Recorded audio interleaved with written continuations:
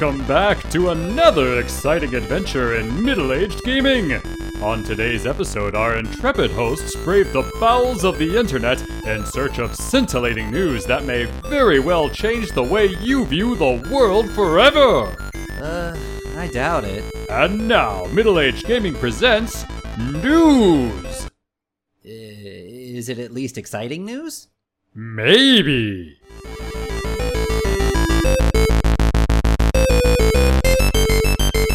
Hello, gaming world! We are back with another news show, and if you didn't tune in last week, we talked about ourselves and our lives in Taiwan. Please go back and check out that episode if you are interested. Next week, we will continue that series, so please come back for more juicy details about our initial days setting up in this wonderful country. I should have said settling. But today, we are all back to all things gaming. So, Adam, what stories are you going to cover today? I have 3 stories for us today. The first one is going to be talking about the DualSense 5 and some of its drifting issues. The second one is going to be talking about the whole GameStop, I guess that's what it's called now, right? GameStop stock fiasco and what was going on and all that, and how the guy who was kind of at the center of it really doesn't understand himself how it worked, and it just kind of did. And then the third one I'm going to be talking about is BlizzCon and Metallica kind of had a little ironic situation there where they switched out their own music to avoid DRM. So, bit of irony there. That is definitely ironic. I did see those stories as well. And of course, GameStop, I was following that. It's going to be an interesting show today. So, Adam, why don't you lead us off? Okay, so the first one is going to be the DualSense 5. They have obviously had drift issues. This is a very common issue in a lot of controllers. Switch just recently went through a problem with it. And now they are going through a class action lawsuit. The DualSense 5, Nintendo's already been through it, due to this stick drift. So basically what's happening is, the reason this is happening is the DualSense 5, the sticks are attached directly to the circuit board. They're not attached by wires. They're actually soldered on. And this causes a problem because it makes them very, very difficult to replace. If you had a piece that was, maybe wired in, you could replace that one piece, just unplug it and plug in a new one. But because they're soldered in, it's really hard to fix. So if you want to get your DS5 fixed, you have to actually ship it back to Sony. They'll fix it and then ship it back to you. But that can actually take a couple weeks. So that's obviously not an optimal solution, because that means that basically you have to buy a second controller while you're waiting for your first one to work. So anyway, what's happening here is there's a couple different ways that analog sticks work. And the way that the DS5 does it is that there are 3 thermal resistors with a sliding and rotating component. So as you move the analog stick, this basically causes, it can read the voltage between where the placement is and on the little slider thing on the bottom. And based on this, it can figure out where your controller is supposed to be. Now, what happens is they'll have a spring, and the spring will basically jump it back into place where it's supposed to go. But because the spring is a physical thing, then over time it takes wear and tear, and maybe it doesn't spring back to where it's supposed to go. And that's what's causing this problem. Now, the people that make it, Alps, they're the manufacturer of joystick parts for not just the DS5, but a bunch of different ones. They basically said that the operation life for these potentiometers, hopefully I'm saying that correctly, is about 2 million cycles, while the center function, to put it back in, or when you click like that, the L3 and R3 buttons, is for about 500,000 cycles. So when I guess it's the site iFixit basically did their own analysis, figuring out, okay, if you're moving it around 2 million times, if you were playing a game such as Call of Duty, what does that mean? And it translates to about 417 hours of game time, which seems incredibly short. So Yes. Yeah, so it seems that the DualSense 5 is not just designed for, what's the word when you have something and it's designed to fail? Planned obsolescence. Not only is it designed for planned obsolescence, but it's actually a really, really low number, apparently. 417 hours seems extremely short. And they did say, though, that this is going to vary from game to game. In a game like Call of Duty, where you're running around all the time and you're smashing the stick in different directions because you have to have really quick movements, you're going to get a lot more use out of it than you would in, say, something like maybe Final Fantasy VII Remake, where you're still running around a little bit, but you're not having as much, back and forth, back and forth, back and forth. It's usually just kind of run in a general direction or something like that. Or even if you were playing something like, say, Minecraft or, a JRPG where the characters are lined up, it's going to be different. So they say it's going to vary from game to game, but if you're playing a pretty intensive game, 417 hours is the assumption there. So yeah, that's a really big problem. And that's part of the reason why Sony is facing a class action lawsuit right now, is because apparently a lot of people have already hit that 417 hour mark, which, given that it came out in November, that's not that surprising that people have been able to put in 400 hours in 4 months. Oh, okay. Do you think this is a cost thing? Because the PS5 was cheap, given all the tech that went into the DS5, that went into the PlayStation, they had to cut costs somehow, and instead of having longer lasting components in the DS5, they're like, okay, just leave it like that. We want to keep costs down. I'm not entirely sure if that's the case or not. Obviously, for instance, the PS5 itself is sold at a loss, so I wouldn't be surprised if the DS5s are also sold at a loss. Now, I have heard that because of the soldering of the analog sticks to the circuit board, some people speculate that that was specifically designed in that if the controller fails, it is hard to fix. So you have to send it to Sony. So I have heard some, or I should say read, I have read some assumptions that the idea was that they don't want people fixing them on their own. So they went out of their way to make it more difficult to fix. So as far as making, using cheaper components for the analog sticks themselves, I don't think they necessarily did that. I think they just used the same components that they've been using for a while. I think I read somewhere that actually the DS5 analogs are basically exactly the same as the DS4s. So I think they're just using, the same thing they've been using, but because they have this decision to make it on the board, then if you have to fix it, you have to send it back. You can't do it yourself easily unless you have, a soldering gun and you want to get into that yourself. So, and do you think this opens up room for sort of less proprietary controllers where somebody looks at the DS5 and says, hey, I think this week or this month, some guys, I don't know where they're from actually, they came up with some pretty good Switch controllers, and they said, hey, these ones, my poor English, are not going to drift as much as the regular Switch ones, and the life cycle is better, and they look nicer, and the form looks better, and it's definitely grips better. Just from the pictures themselves, they are more expensive. So do you think, what is that company that released the black PS5 plates and said, hey, sue us? Do you think Sony's going to allow, non-proprietary controllers to be released? I think that's kind of been the general drift in consoles in general. Xbox seems to be pretty open to third-party controllers, but then I think that's because obviously Microsoft has a big stake in the PC market. So for them, it's not that big of a deal if people aren't necessarily buying the Xbox controllers. But definitely Sony for the PS4, there weren't that many third-party controllers. I don't even think there were that many for the PS3. If you go back to the original PlayStation and the PlayStation 2, the Nintendo 64, there were a lot of third-party controllers. And if you look at the last few generations, there aren't that many third parties. You have SCUF, and then you have Razer, and what was the other one? Nacon?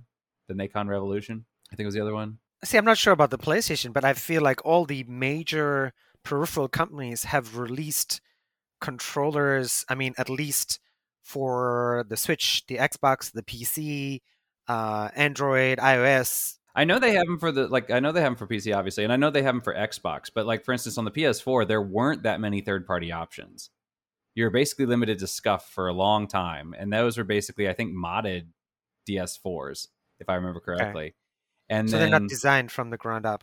Yeah, they're not designed from the ground up. If you look at them, they're the same form factor and everything. They just added paddles to the back. So I think they just took regular DS4s and then maybe got inside and customized them a bit. I'm not entirely sure on that, so don't quote me on that. But if I remember correctly, that's what they did. So basically, until they came out with the Nacon Revolution and the Razer Raiju, you basically didn't have any other options other than the original PlayStation. And I think part of that is because the PlayStation added the touchpad.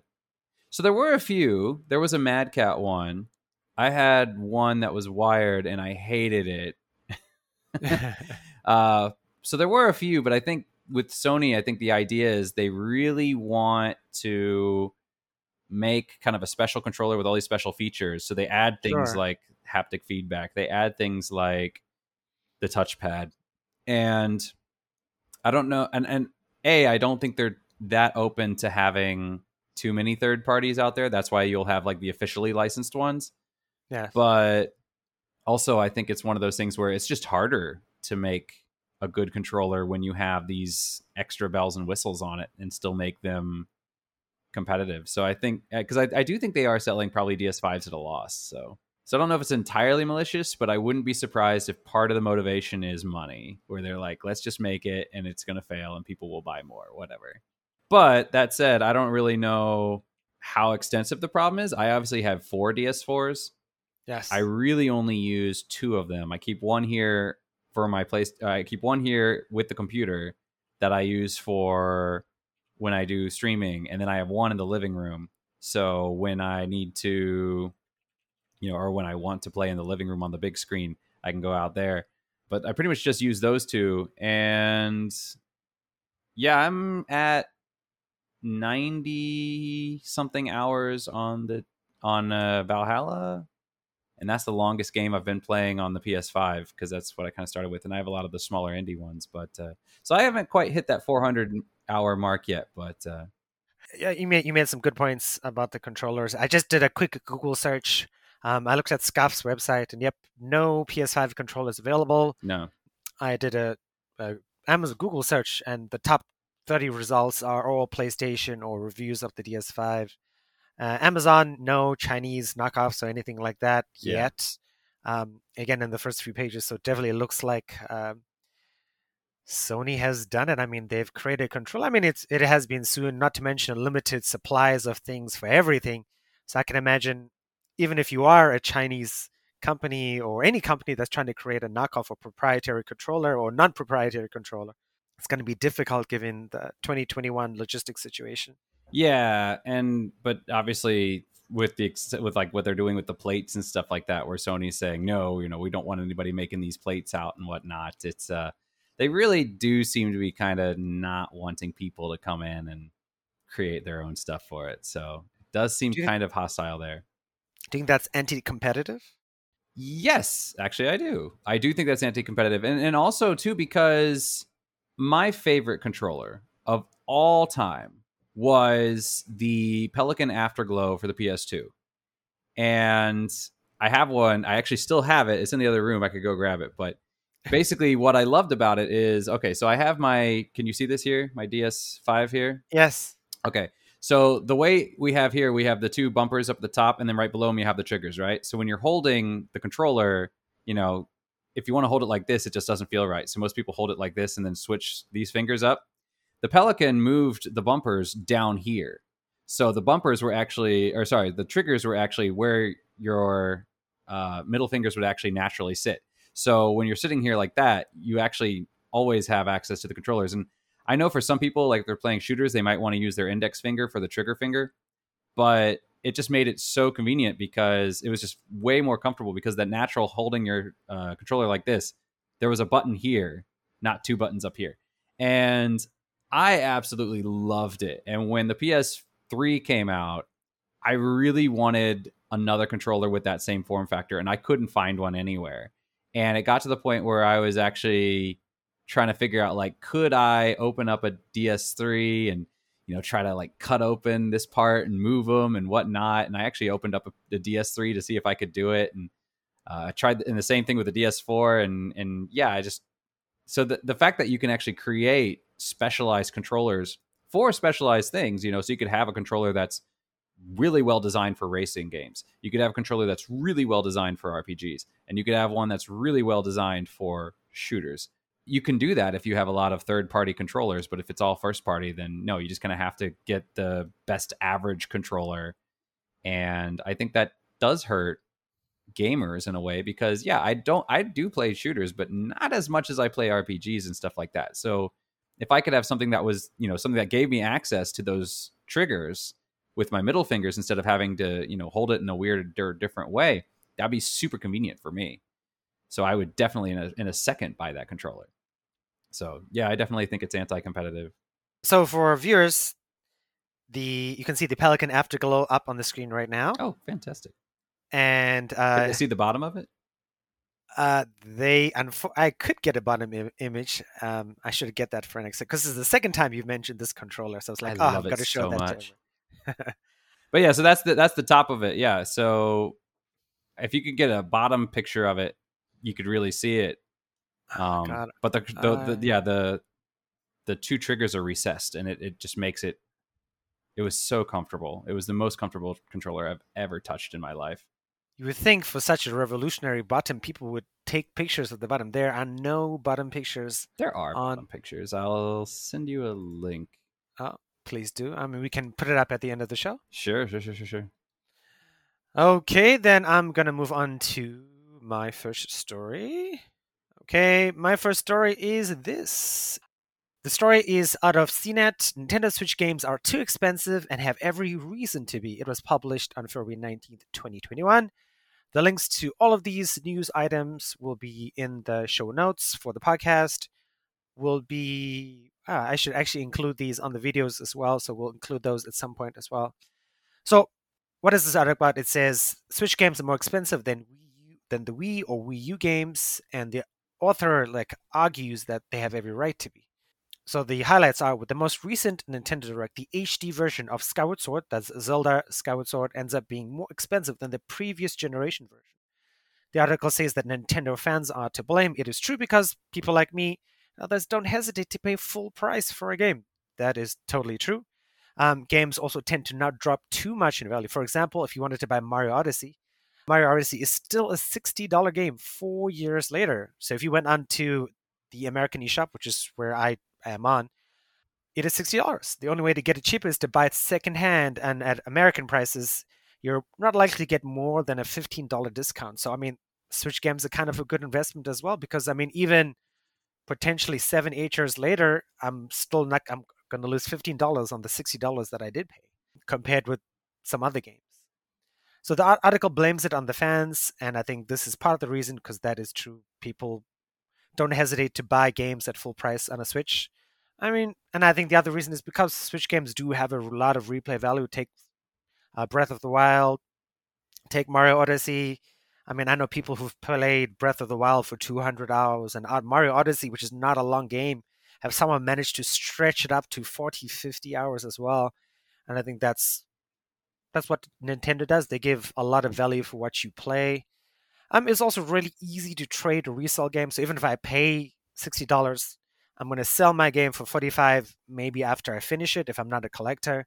And then I just need to pony up another $15 to buy another new full price game at some point. And let's say that cycle continues. So potentially speaking, I'm only paying $15 for new games if I'm selling every new game that I buy. For someone like me, I'm not a collector. I don't tend to keep lots of games. It's actually a good deal. I'm the opposite. I definitely collect all my games. I have in our living room, I have a little cubby hole, and it's got I still got all my PlayStation 2 games there that I brought with me when I came from America, because that was back during the PlayStation 2 era. And then I have, in the next shelf down, is all the PS3 games. And then in front of my PS3 games, I have a short stack of PS4 games, because I did go quite digital with the PS4. So all my physical games are pretty much things that my wife would get me for Christmas or birthdays or whatnot. I sent you the link for the Pelican Afterglow, so you can check that. Okay. Yep, ready for it at the end of the show. All right, fantastic. But yeah, I mean, in general, though, Sony raised their prices, and I know a lot of developers have been saying that the price of games has been needing to go up for a while. So why is it that Nintendo is, everyone's saying, the prices of games haven't really gone up since, forever. I mean, they've gone up slightly, but they haven't been keeping up with inflation. And we went over that when I did my interview with Ben. We went over that, how if you look at the games back in, the 90s and stuff, if you looked at how much they were selling for, those games were $100 by modern standards. And now games are costing more to be developed than ever before. I mean, if you looked at the amount of money that the original Mario's and Sonic the Hedgehogs took to develop versus how much, say, something like The Witcher 3 or I'm sure Breath of the Wild takes to develop. Modern games are just way more intensive. So the price, they're costing more to make them. They're selling them at the relatively the same price. So why is it that they're arguing that? It seems strange to me that they would argue that these are overpriced and that they should actually be offering them for less. I mean, I don't see why not. I mean, even if the prices haven't changed, the companies still make money. I mean, why would you need to increase the price when you're already making money? Well, you're making less money. How are you making? I mean, even factoring in inflation from like the early 90s, right? Games now make much more money because more people are playing them. No, that's true. There definitely is a much, much bigger industry and that sort of thing. But yeah, I mean, like for instance, if you looked at the profitability, because when I was talking to Ben, I actually did all the research on it. And if you looked at the profitability, I think it was the original Mario for the Nintendo. And if you looked at the profitability of The Witcher 3, The Witcher 3 beat out the original Mario just barely. It just barely. And I mean, Witcher 3 was available on PlayStation 4. It was available on the Xbox. It was available on PC. Gaming's much, much larger. Nintendo was much more niche back then. But you think so?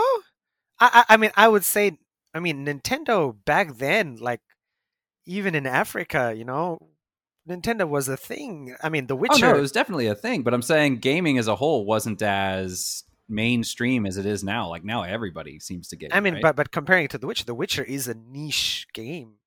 Relatively, but I mean, okay, yeah, granted, if you were going to play a game, you didn't have too many options, so you kind of had to play Mario because there wasn't a lot out there.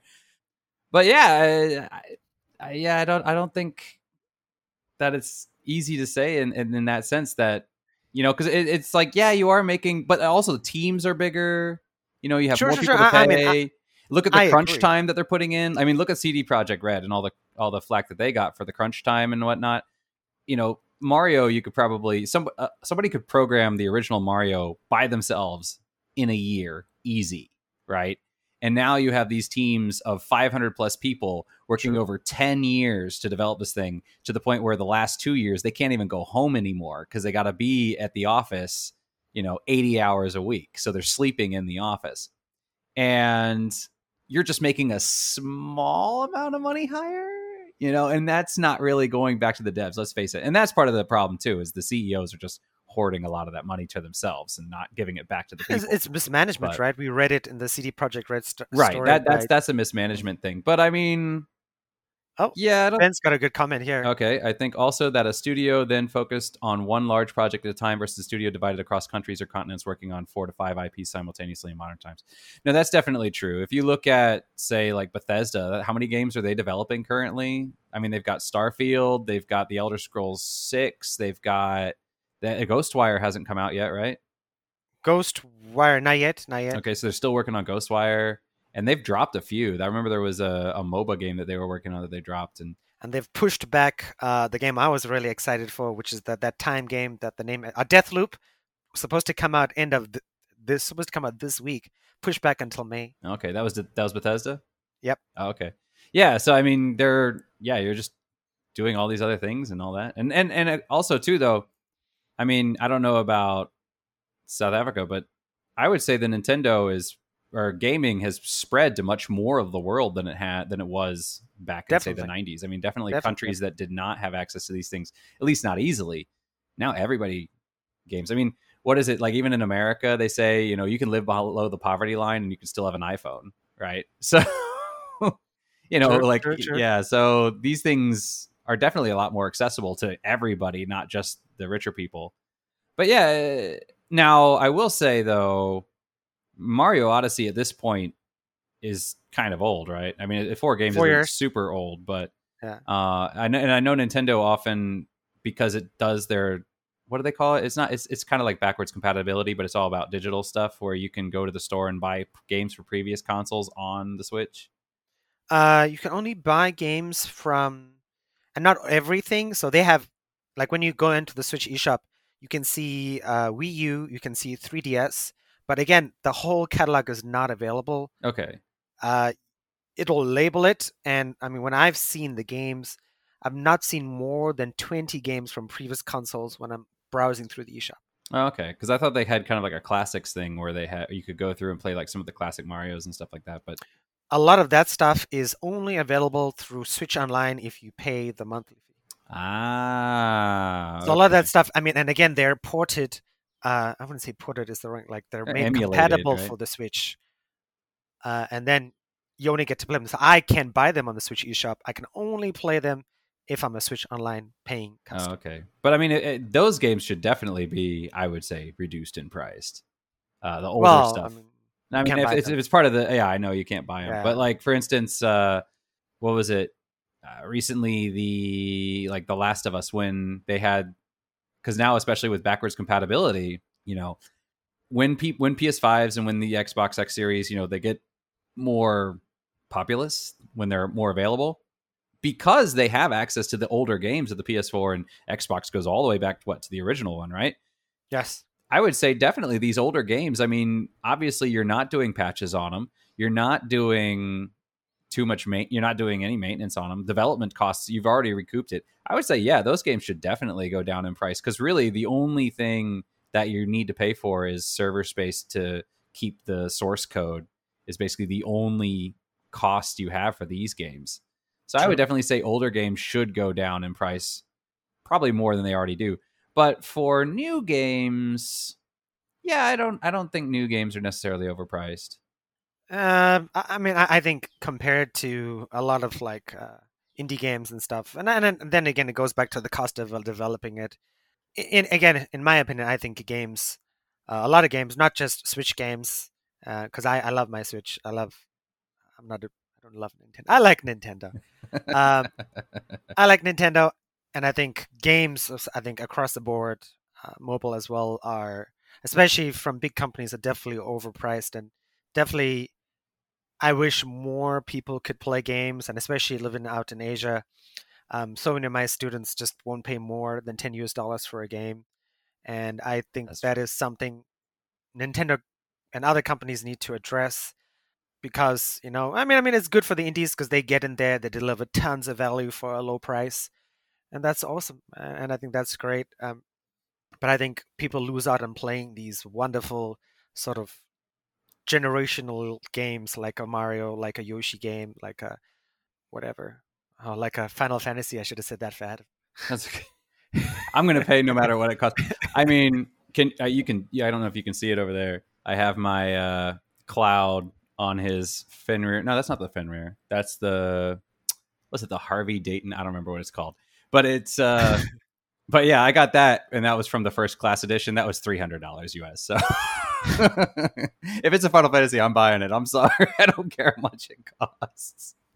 But yeah, I mean, I obviously, everybody likes cheaper things and free stuff and whatnot. But yeah, I think games are kind of a hard thing to go with, because especially when you do look at right now in the game industry, employers are, I wouldn't say slave labor, because people will take offense to that, but they are definitely treated as sweatshop workers, where they're just not respected, and burnout is super, super high in the gaming industry with developers right now. So I would definitely say that the amount of work that's going into these games, I don't think selling them for super cheap would be justifiable. But I will say that I could be wrong, because I mean, if you look at games like No Man's Sky they have not made you pay anything beyond the original price of the game. And they have done so much with that obviously they're stretching that money really, really far, that they can survive and function on purely just the sale of that game alone. That they don't need to offer money for DLCs and stuff like that. So yeah, maybe there's more money out there than I realize. I could definitely be wrong there. Anything's possible. Yes. And then Ben's comment of intern labor. Exactly. I remember when I was in university before I came to Taiwan, and that was right around the time, because, people had talked about when I was in high school and stuff like that, and people would talk about doing internships, and, you get paid and whatnot. And by the time I graduated college, it was a lot of it's really hard to find a paid internship. Just take a non-paid one and do it for the experience. And that seems to be kind of the new model is that. So Unfortunate. unfortunate indeed.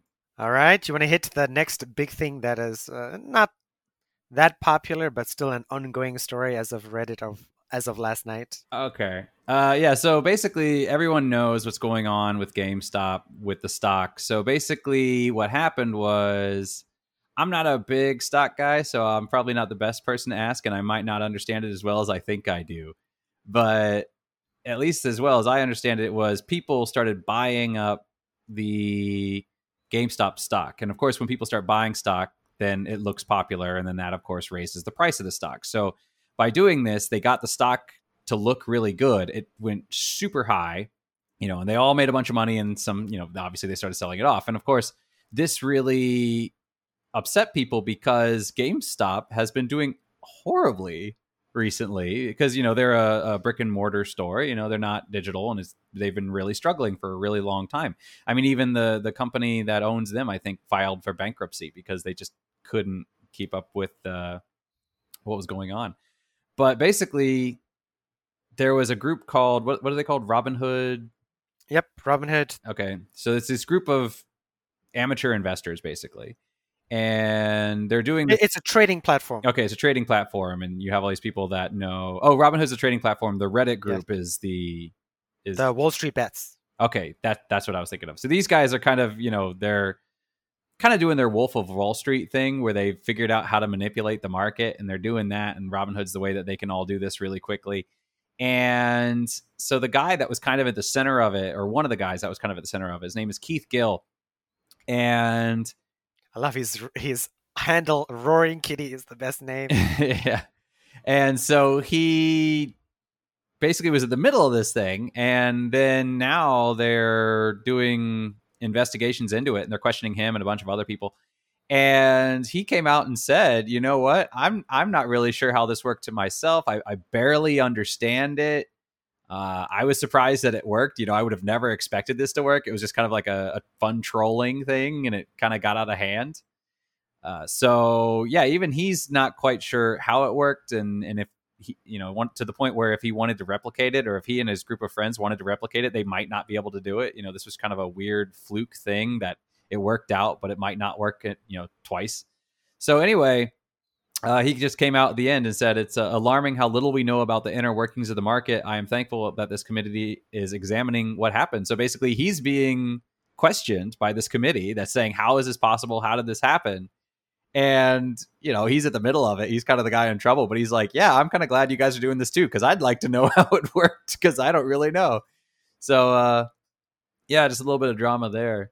I think their stock value is back down again, right? I can look it up right now. Pretty sure that it's already peaked and it's on its way down.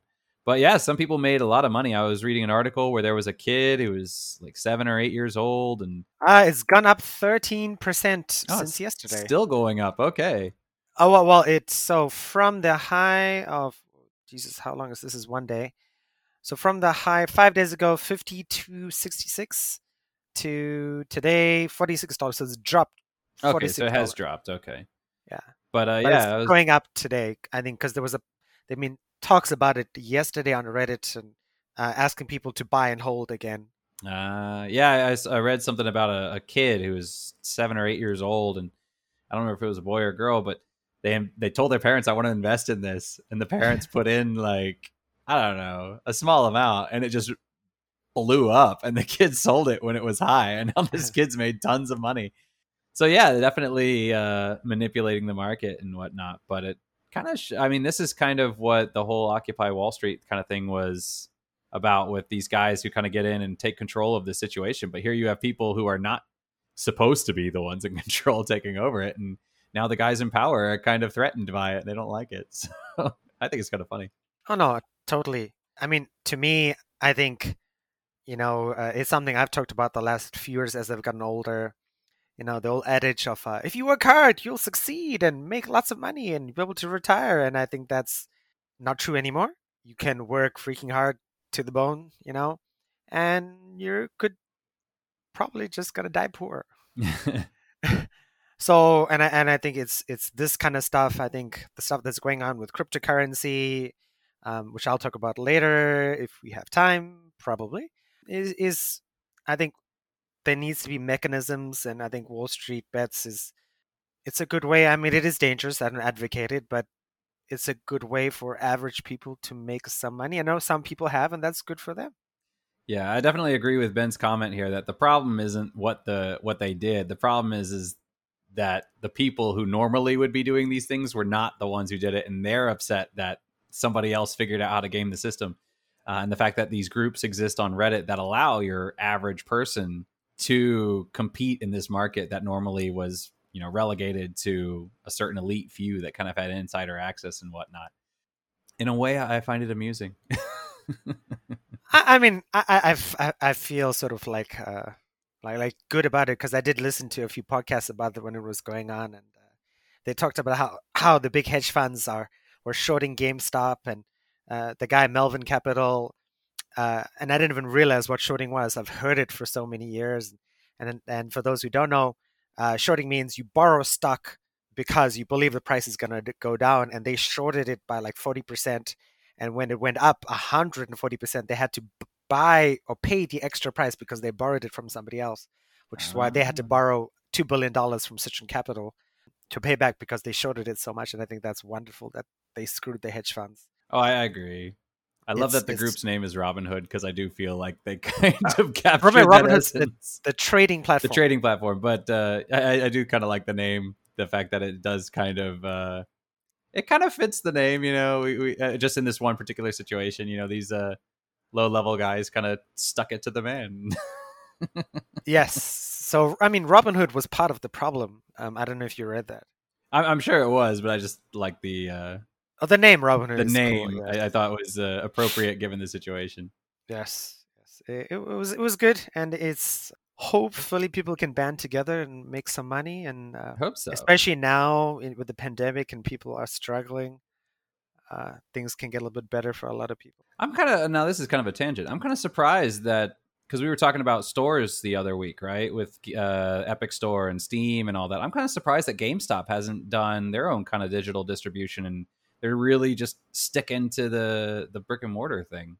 And again, this is just through podcasts. I've heard they've been through 5 CEOs in the last 5 years. Oh, okay. So, and I can imagine, a lack of leadership will do that to you. If somebody had stuck in there and institutional investors, people on the board were like, no, brick and mortar is the way to go. I mean, even you look at here's a great example. I mean, I look at places like Tankun, which is the Chinese, and the English name is like TKEC, City Digital World. I'll just use the English names. Sunfar, SUN. These are all stores that are really popular with people here. People still do a lot of brick and mortar shopping, even for clothes. Like clothes here, so many small boutique stores everywhere. Yeah. And I find that surprising because when I lived in America 10 years ago, people were buying stuff from Fry's, from Newegg, from loads of places. When it came to electronics, nobody was buying stuff going into the store back then. I think it's even worse now in the States. Yeah, no, here it's definitely... Taiwan's kind of its own little bubble. For example, in China, it's really common to use the digital pay where people can use their phones and stuff. But in the States, people use credit cards a lot, obviously, and people used to use checks a lot. They don't use checks as much as they used to. But here in Taiwan, cash is still king. I mean, we're moving slowly towards Apple Pay and Line Pay and that sort of thing. Yes. But definitely cash is still very common. I like cash. I know you do. I hate cash. I'm a huge fan of it because I can take out my wallet and I can see the money floating away, and it makes me nervous, and then that makes me not overspend. I think cash is still, like, especially pandemic-wise, still a carrier of bad things. NFC, like without having to touch a contact pad, and there's nobody's touching my stuff. I'm not touching their stuff. Is the safest way to go. Oh, no, there's definitely a convenience to it. I mean, part of my thing, too, is every time I buy something or spend money, and it drives my wife a little bit nuts, but I have a little Excel sheet on my phone, and every time I spend money, I open up the Excel sheet and I enter up how much money I spent. And, I mean, if you had, like, was it the NCF and NFS? I don't remember what it was. NFC. You go, boop, and it deducts the money automatically, but it'll keep a record of all your receipts and stuff on there Yes. as well. So, I mean, I wouldn't have to do that manually. It could just automatically do it. And at the end of the day, I could compile them. Yeah. But the fact that I have to do it manually keeps me focused on how much I'm spending, and I'm much more aware of how much I'm spending. And it does help me control my spending. So for me, cash is a form of safety. Yeah, we've had this discussion Yeah. before. Yes. All right. I'm gonna skip to my story number 3 because, and then we can go on to your story number 3. Sure. All right, and we're gonna say goodbye to GameStop. Bye-bye. Koreans number 3. Okay, so if you didn't know, we talked about this, Jesus, I think earlier this year or maybe the end of last year, that, everywhere in the world there were GPU shortages. NVIDIA's 3 series was released. Nobody could buy it. AMD's 6000 series was released. Nobody can buy it still.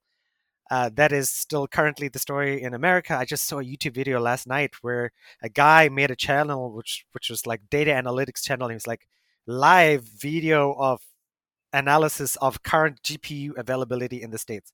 That was not the title, but was something much cooler and shorter, but that was the gist of it. And as of this weekend and this week, talking to Hans, a friend of the show, and me as well, I went to Sunfar, which is one of the electronics stores relatively close to where Adam lives and a little bit further when I live. And that is pretty much what the shelf looks like. It was empty.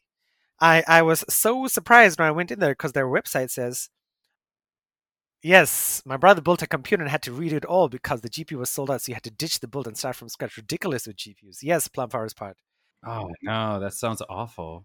Yes. I was not angry. I was just like really surprised. I asked the store clerk, I'm like, that's all the GPUs you have? And he was like, yes, there was in a 5-floor store, they had 7 GPUs and they were the bottom of the range GPUs. Like the GPUs you couldn't even play Fortnite on because it would just run really badly. Could you play Minecraft? You could play Minecraft. Okay, well, that's all you Probably. need. Probably. Oh, no.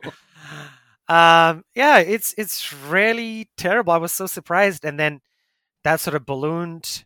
I checked with the stores, the yellow stores. Again, they're called TKEC in English, Cangkun in Chinese. And they said, nope, the only way you're going to get a decent graphics card, and again, not even a good graphics card, a decent one, is you have to buy a whole computer. And then this is exacerbated because a friend of mine, Hans, and I, we are not the problem. Let me just say this before I say this, is we do mine cryptocurrency. We only have one machine. He went to buy a replacement card for our current mining machine, just one card.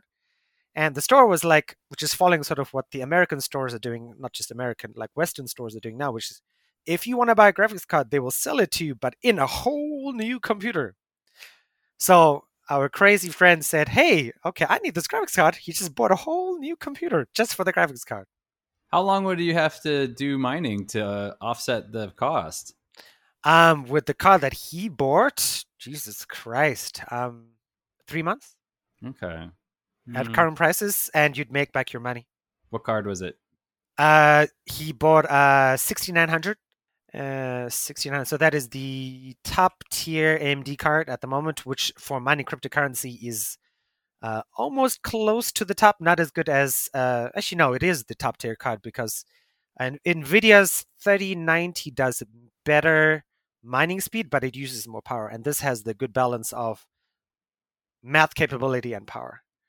And for those who don't know, in Taiwan, power is really cheap from October to May every year because they drop the prices, and then in summer they increase the prices. So, which is why people like I had somebody move into an apartment next to me, and when he was checking out the apartment, he brought a bunch of computers and plugged them in, which I assume were mining computers.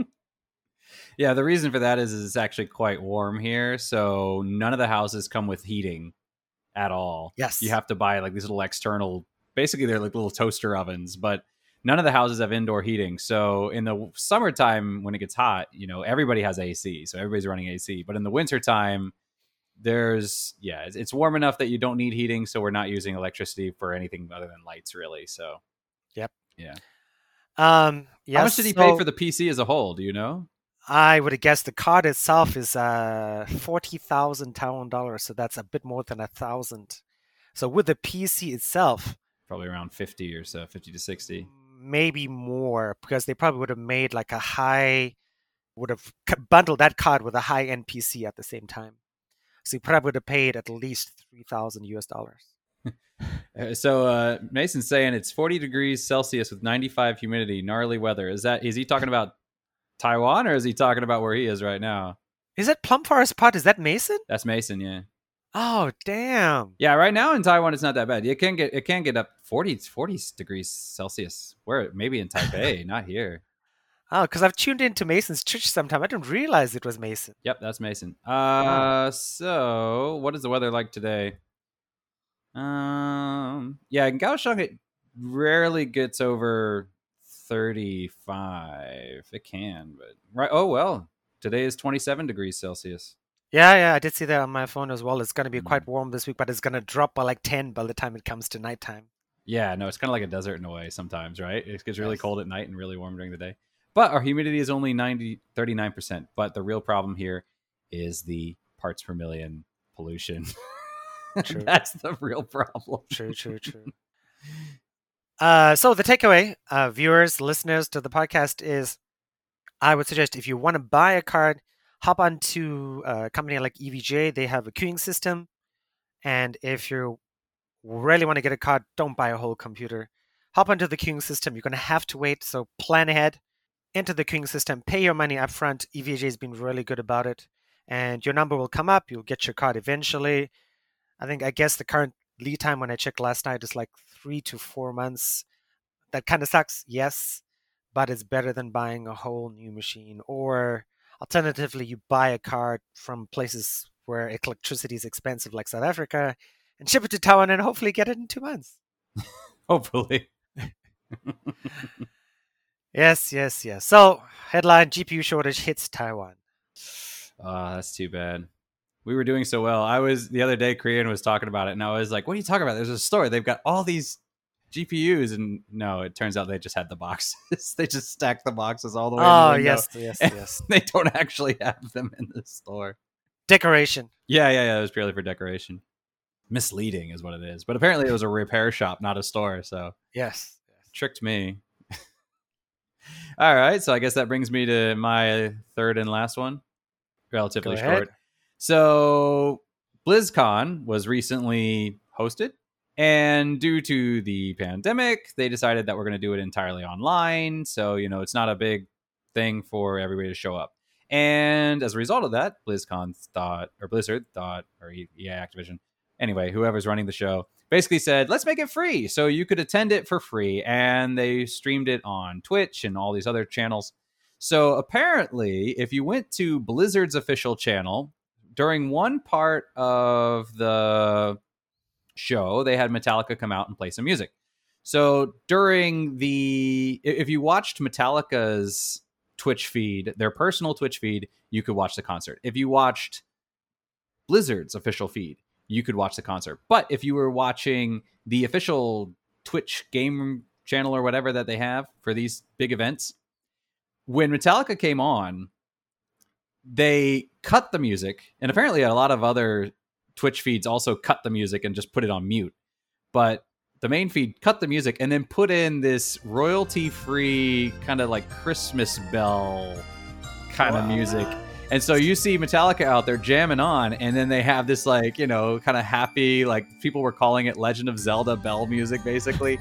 And the reason for this is because you've been having, like Twitch and YouTube and all these different groups, they're always having these DMCA troubles where you put something on, you play some music, and then they cut you or they ban you or whatever. So Twitch, in order to prevent this from being a problem, because they don't want to play Metallica's music, because that could be seen as a IP issue, cut Metallica out of their own show.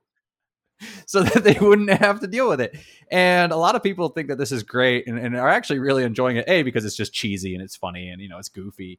But right, exactly. What Ben says here, Metallica literally started the royalty lawsuit against Napster way back in the day. No one will take a chance with them. And that's what is happening right now, is a lot of people are seeing the beautiful irony in this, and that Metallica was the group that was really against, don't put our music on YouTube, don't do this, don't do that, pay the artists and all this. And now it's really come back to bite them, to the point where they can't even, their own music can't be played at their own concert because people are worried about it being taken down.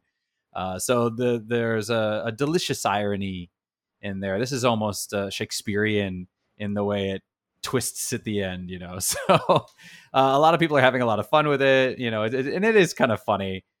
You got to laugh at these things. I don't know if Metallica's laughing all that much, but they should be. I mean, this is, you got to admit, it's kind of a funny situation. And I haven't heard the music. I do want to go back and watch the stream just to hear the music, because I've heard it's really just really weird and jarring, but yeah, so it's funny. Yeah, I did see the story. I didn't realize how terrible it was with the Zelda music, or Zelda bell-like music. Yeah, there's probably a YouTube video somewhere where you can watch it and see what it sounds like. But they were saying it's like kind of like Christmassy bells or something. I haven't heard it yet, but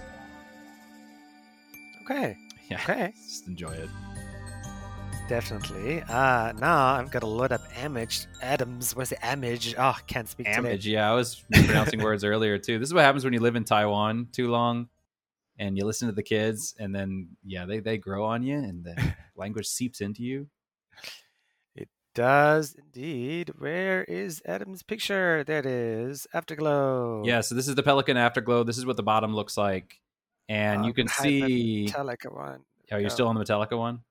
Yeah. Oh, I just had to hide it. Oh, okay. All right. So resize that big boy. Yeah, there we go.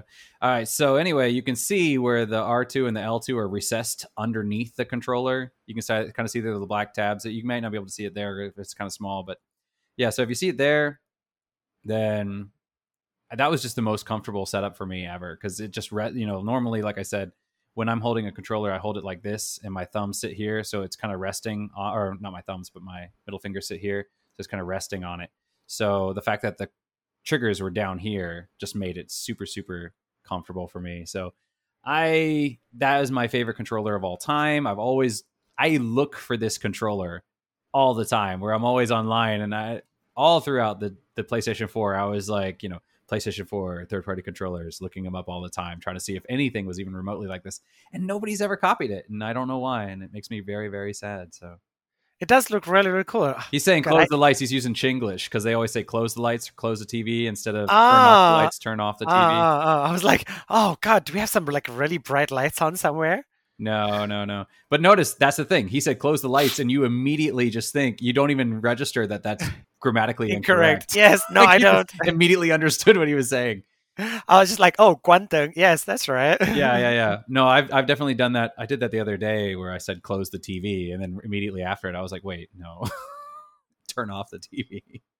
Oh, God, I say a broken English in class all the time recently. I do it all the time, too, and it drives my wife nuts, and it's bad. At least your wife knows the difference. My partner. No, she does, but that's the thing is, I don't do it to her. But if we go somewhere and there's somebody, and I'm trying to explain something, and I'll cut out articles, or I'll simplify things, and I'll say them in kind of a Chinglish kind of way, because in my mind I'm thinking okay, it'll be easier for this person to understand. And then my wife's like, "Don't do that," is it not microtransactions? Microaggressions, and it's bad. So. Oh, I like that. Mason said it's language learning for necessity. It is. And one of the biggest things that have helped me in learning Chinese is actually listening to the mistakes my students make. Because when my students say something wrong, there's a 90% chance that the reason they're saying it wrong is because they're thinking in Chinese and they're using English words with Chinese grammar. So when I'm trying to remember how to say something in Chinese, I just think about, how would my students screw this up? And that's probably the right way to do it in Chinese. I remind students all the time, I'm like, hey, no, this is Chinese English. Speak English. Reverse the order. Yeah. But yeah, I definitely do that all the time with like close the lights or there's some grammatical things I can't remember what it is, but they always screw it up, and so I always think like, oh yeah. Or This like is go ahead. Go ahead. I was gonna say like how they use have, or when you are trying to say where are you going, you want to go where, and little kids will come up, teacher, Chinese New Year, you want to go where? And they're trying to say where are you going, but yes. and then I just try to think how would the kids say it, and then I'm like, okay, so ni yao tu nali, right? Yes. So I was going to say this is a lovely segue into our continuation of Life in Taiwan next week. yeah, thanks, Yes. Mason. We owe you. So, I mean, we talked. I mean, where did we end up off next week? Did we talk? I mean, we kind of introduced how we got here, but we didn't really talk about life here as much in itself. So maybe we'll sort of skip the introductions because we already talked about it. Some of the quirks and good sides. We can get and bad into sides. like sort of maybe mid-decade into Taiwan and that sort of stuff. What happened? Yeah, sounds good. Yeah. Yes. That's like a 10-hour conversation. It is. That's the thing, is it goes on for a really long time. I mean, more than a decade. We've got stories out the wazoo. Oh yeah. Oh God, I haven't said wazoo in forever. I haven't either. For the Church of 7-Eleven. Ah, yes, God. Yes. And I need to apologize for that. I have not edited anything at all, and I just got horrible good work-related news, bad for the podcast-related news. The company I work for, the branch we're opening in Sweden, just got approved as of midnight last night. So that is wonderful and bad at the same time. We'll get it out. We'll get it out. Yes. Indeed. So, Mr. Gray, I love how your wife said, please ask Mr. Gray to check his line message. Yeah. Does your wife actually call you Mr. Gray? Not very often. Oh, I was like, whoa, Mr. Gray, that's serious. No, it's, yeah. I forget things a lot, so. Oh, yeah, no. My partner Zona tells me stuff all the time. She's like, blah, blah, blah, blah. And she says, I know you have some kind of like memory in Chinese. Called your full Chinese name. Oh, yes. I love doing that in class sometimes because I know a few students' full Chinese name and I'll say, blah, blah, blah, blah. They're like, what?